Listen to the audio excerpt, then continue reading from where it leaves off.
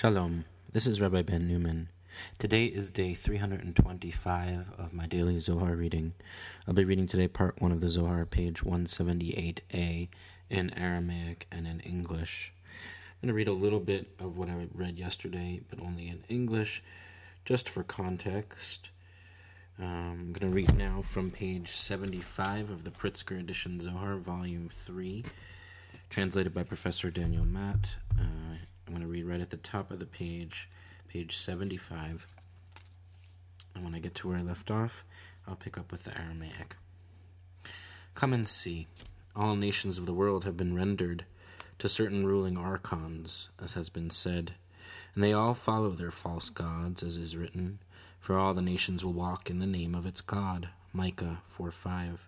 All shedding blood, waging war, stealing, robbing, fornicating, mingling with numerous evil doings. That's where I left off yesterday, and pick up today, where it says, Ve'it takafu.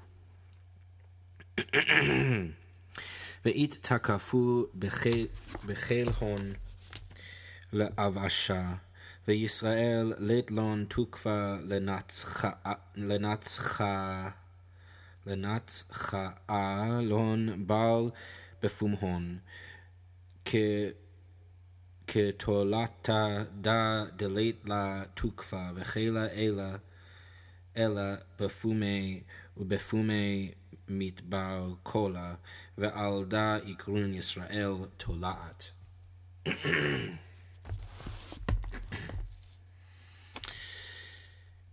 They intensify their power to harass, while Israel has no power to overcome them except through its mouth, like a worm whose only power and strength lies in its mouth, by its mouth penetrating all. So Israel is called worm.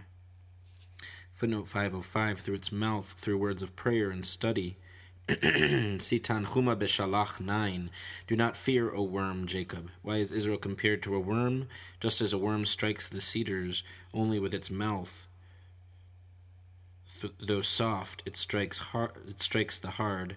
So Israel possesses only prayer, for the idolatrous nations are compared to cedars.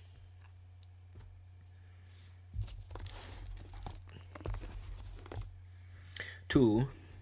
Al tir'i tola'at Yaakov, ma tola'at le livria de alma, kahai tolata de meshi tistera dimine, nafke kol lavushe yikal tistere de malchin, levatal zara zar'in umit, ulevatal hahu mehahu zar'a de ishta'ar minei itkiyam ke milkadmin veha ihu bekiyume kach Yisrael inun kehai tola'at da'af al gav de metin yithadrun v'yitkaimun be'alma ke milkadmin veha itmar dichtiv ki kachomer beyad hayotzer ken atem beyadi beit Yisrael mai kachomer ela da chomer dehahu zechuchit de'af al gav de itaval ittakan ve'it le takana kemil kadmin. Mete Yisrael da ilana dechaye, devegin de Yisrael inun mit dabkan be'ilana dechaye, begin kach yehelon chayin, vikumun me'afra, ve'yitkaimun be'alma, vihon la'am chad, lemiflach lekutshabrichu, kamada'at amer, likro kulam b'shem Adonai, le'avdo Shechem echad. Further, do not fear, O worm of Jacob. We're looking, and this is again for the quote from Isaiah 41:14 that we read yesterday. Further, do not fear, O worm of Jacob. No creature in the world resembles a tusser silkworm, from which all garments of glory exude. Royal tusser. Afterward, it sows seed and dies. Afterward, from that surviving seed, coming into being as before, existing enduringly, So Israel is like this worm. Though dying, it will re-exist in the world as before, as has been said, since it is written, "For as clay in the hand of the potter, so are you in my hand, O house of Israel." Jeremiah 18:6. What does kachomer, as clay, mean? The chomer, material of glass, which even if broken can be recast, mended as before. Metei Yisrael, O mortal men of Israel, tree of life. For since Israel cleave to the tree of life, they will possess life, rising from the dust, abiding in the world, becoming a single people to serve the Blessed Holy One, as is said, so they make all call upon the name of Yudevave and serve him shoulder to shoulder. Zephaniah 3:9. So got some footnotes now, turning back to page 75. Footnote 506, Tusser, Tistera, a Zoharic neologism apparently derived from the name of the wild silkworm of India and China, known in Sanskrit as Tassara, shuttle, from the shape of the cocoon. Interesting. Well, maybe this is evidence that there was some crossover between Eastern cultures and the authors of the Zohar. Interesting idea. So, the silkworm of India and China, known in Sanskrit as Tassara, shuttle, from the shape of the cocoon. Various English forms of the word include tusser, tussor, tussa. The breeding of silkworms originated in ancient China, which was known to the Greek as Ceres, land of silk. This precious craft was perhaps the most zealously guarded secret in history. The technique and process of sericulture were tightly controlled by Chinese authorities. Anyone caught revealing the secrets or smuggling silkworm eggs or cocoons outside the country was executed as a traitor.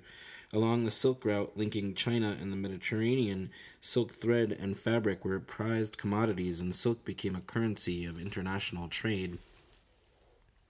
Seems like Professor Matt's really interested in this idea. The footnote continues. Supposedly, in the 6th century CE, 2 Nestorian monks risked their lives to smuggle silkworm eggs to the court of Emperor Justinian in Byzantium, appearing there with the eggs hidden in their bamboo walking staves. In the 8th century, the Moors carried the art across the northern coast of Africa and into Spain, where sericulture flourished, reaching its peak in the 13th century, the age of the Zohar. Well, maybe they didn't have interaction with the Indians and the Chinese then. Generations of Muslim weavers supplied silk fabrics for wealthy and royal clients. Alfonso X El Sabio, 1252-84, made a silk sign of royalty, legislating that a monarch must dress in silk with gold, silver, and precious stones so that all who see him will recognize his regal identity. And one of the miracle stories included in Alfonso's Cantigas de Santa Maria, silkworms figure prominently. Actually, the widely cultivated silkworm was the mulberry silkworm, Bombyx mori, which feeds on mulberry leaves, whereas the wild tusser silkworm, Antheria melita, feeds on oak leaves and produces a coarser, stronger silk.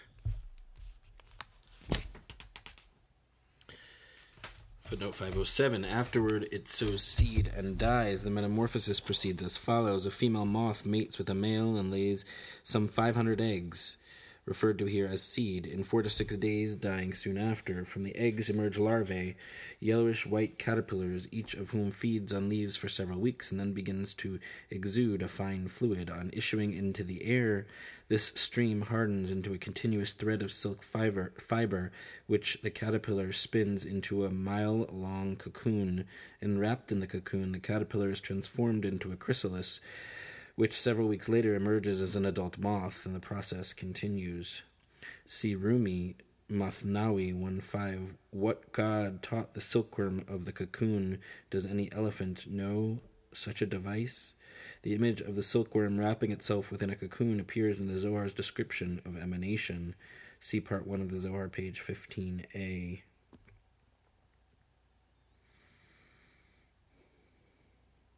Footnote 509, recast, mended as before, melted into liquid and then reblown or recast. Incidentally, the art of glass-making passed along the silk route in the opposite direction, from west to east. In rabbinic literature, as here, the melting and reblowing of broken glass symbolizes death and resurrection. Footnote 510, Metei Yisrael, immortal men of Israel, tree of life. Rabbi Yehuda seems to be playing with two near homophones, Metei, men of, the literal meaning in this verse, and Metei, dead ones of. By studying Torah, the people of Israel cleave to the tree of life, which is Torah's symbol, based on the description of wisdom. In Proverbs 3:18, she is a tree of life to those who grasp her. In Kabbalah, tree of life symbolizes Tiferet, whose full name is Tiferet Yisrael, beauty of Israel, and who is also known as written Torah.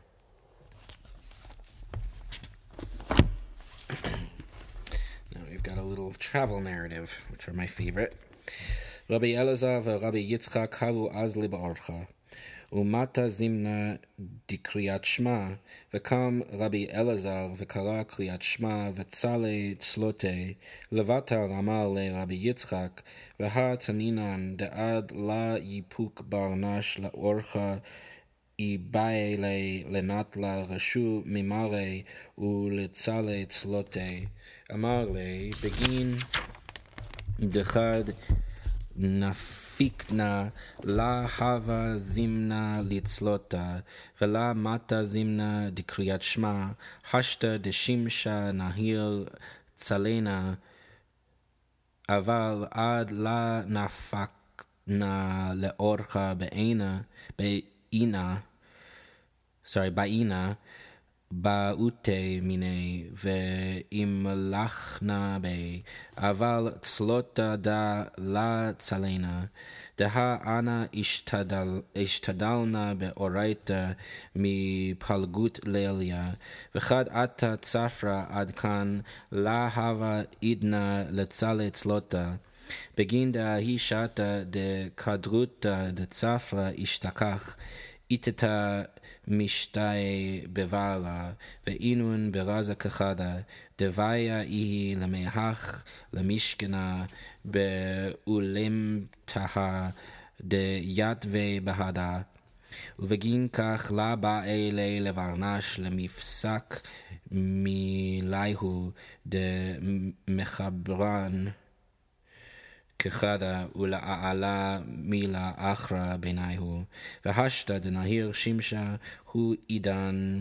לצלעה כמה דאוקמוה דכתיב יראוך עם שמש מהו עם שמש לנטלה לנהורה דשימשה בהדן לאנהרה לה דה יראה בהדי שימשה יצטריך ולה לאפרשלון וחד לה נהיר יממה לאו הוא יראה בהדי שימשה וצריכה לחברלון כחדה ודהו עם שמש אז לו עד מתו בחקל יתבו זקפו עיניהו וחמו לטורה דהבו סלקין ברומי בריאן משניין דחיל רבי יצחק אמר לרבי אלעזר עמי דחילת אמר לחמיינה דהי טורה איהו תקיף וחמיינה אילן בריאן דאינון משניין ודחילנה דלה יקטרגו לון אמר מן דדחיל מחטאו דוידי איתלי למדחל תאחז אליו אילן מאינון בריאן תקיפין דהבו משתכחין בתוריה.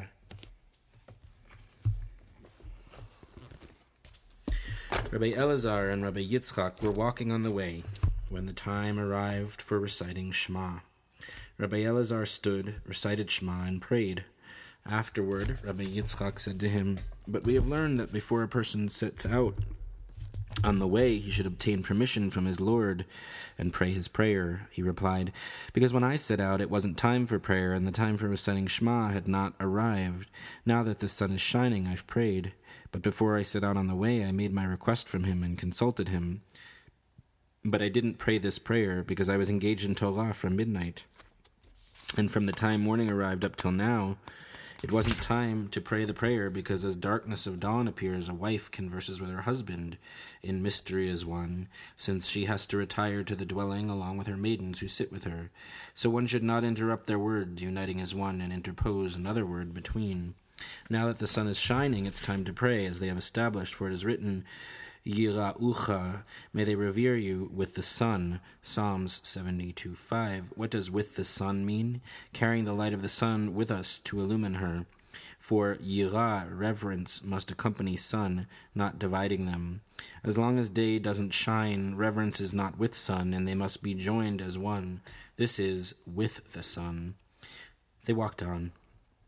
When they reached a field, they sat down. Raising their eyes, they saw a mountain whose peak was being scaled by strange creatures. Rabbi Yitzchak became frightened. Rabbi Elazar asked him, "Why are you afraid?" He replied, "I see that this mountain is fierce, and I see these creatures who are strange, and I'm scared they'll attack us." He said, "If someone is frightened, it is the sins he possesses of which he should be frightened. Come and see. These aren't those fierce creatures who used to haunt the mountains."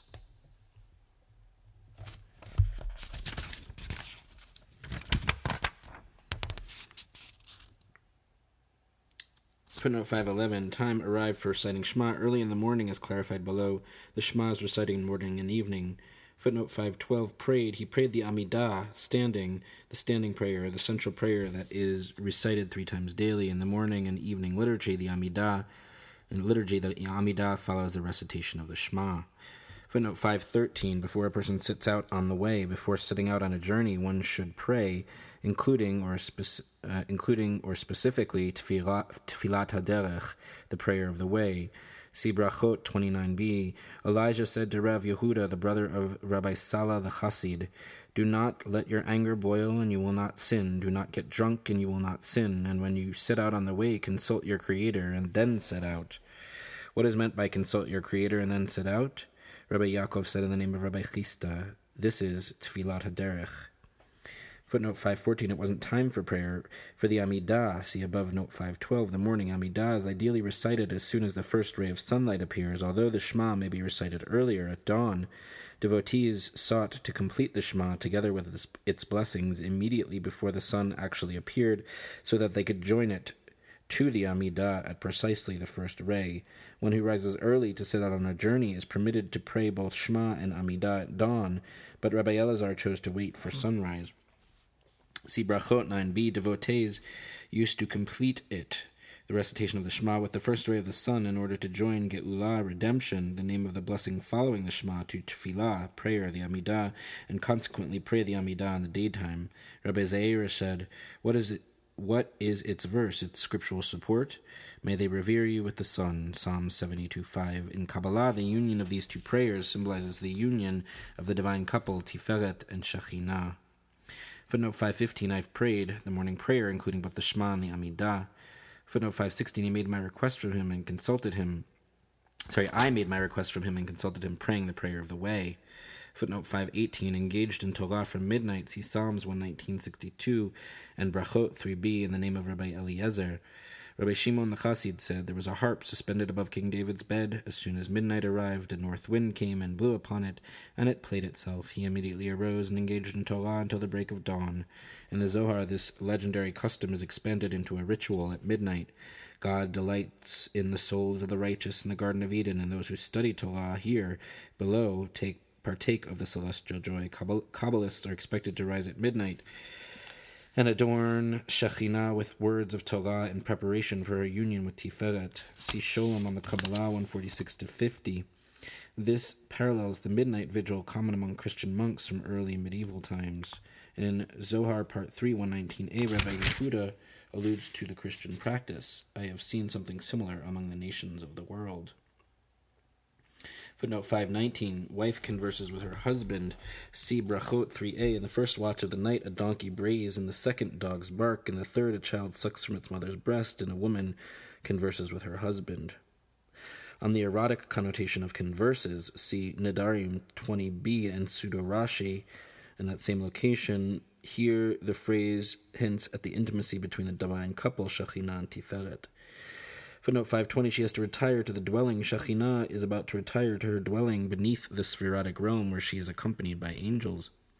Footnote 5:21, interpose, another word between any word, even a word of prayer, disturbs the union of the divine couple. Therefore, Rabbi Eliezer had not prayed earlier. Footnote 523, carrying the light of the sun with us to illumine her, conveying through our prayers the flow of emanation from Tiferet, symbolized by the sun, to Shekhinah. Footnote 524, Yir'ah, reverence, must accompany sun. Shekhinah, known as reverence, must accompany her partner Tiferet. Their union is consummated only at sunrise. Footnote 525, if someone is frightened, on the link between fear and sin, see Brachot 60b, Sota 43a to 44a. Zohar Part 1, 198a and b, 202a and b, 230b.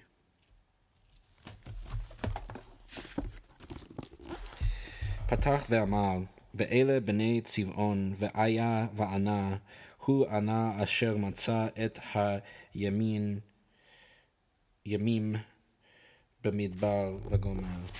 Haikra ukmuha, aval tachaze, lav ilein dichtiv behu, ha'emim lefanim yashvu ba v'gomer. Aval ilein de ka'amar kra, asher matza et ha-yemim b'midbar, yemim ktiv. Ilein havu b'yan meshanyan, dechad hava it tarach kain me'al apei ala, k'madaat amel, hen gerashta oti hayom me'al pnei ha'adama, uchtiv vayeshev ba'eretz nod ve'ukmuha. מבני בנוי בסתרא דרוכין ואילולין ומזעיקין ואילין קיימו, דהה כד באה להתקדשה יומא, התעברון מההו סתרא רוכין קיימין, תסילין בלה גופה, ואילין לאו אינון מיומא דשבתא, ולה מיומא דשתיתאה, ואישתערו אילין טרין יומין בהו בספקה, ובגין כך לה התקיימו לה מהי ולה מהי.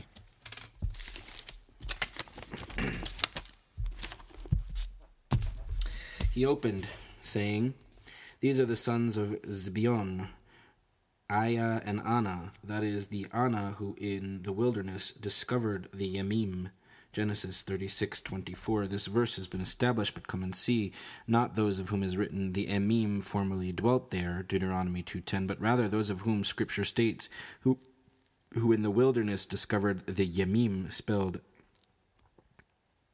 Yud Mem Mem Yemim.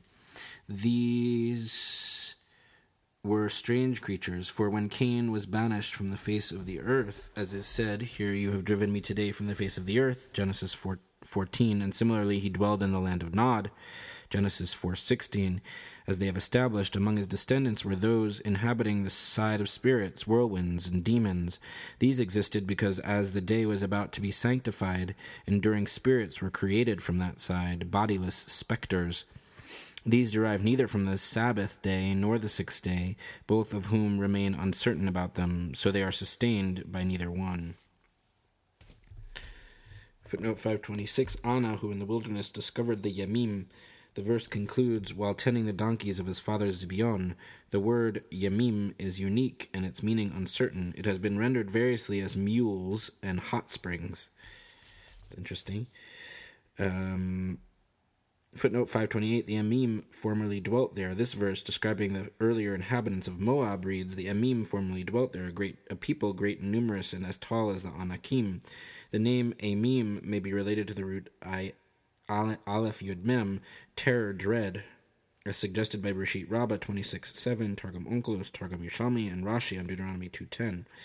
Footnote 529, Yemim, spelled Yud Mem Mem, the defective spelling without the second Yud, which the second Yud would make it Yud Mem, alludes to their incomplete origin, as Rabbi Elazar goes on to explain, which we'll probably have to wait maybe till tomorrow to hear some more about it.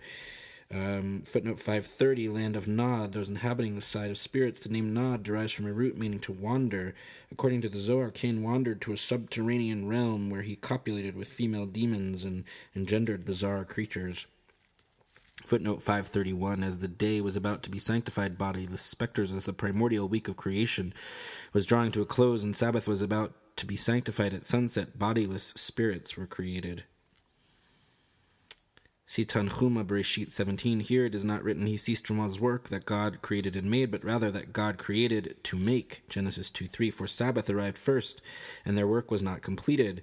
Rabbi Benaiah said, this refers to the demons, for he created their souls, and as he was creating their bodies, the Sabbath day was hallowed. He left them, and they remained soul without body. See Avot 5:6. 10 things were created on Friday Eve at twilight. Some say also the demons.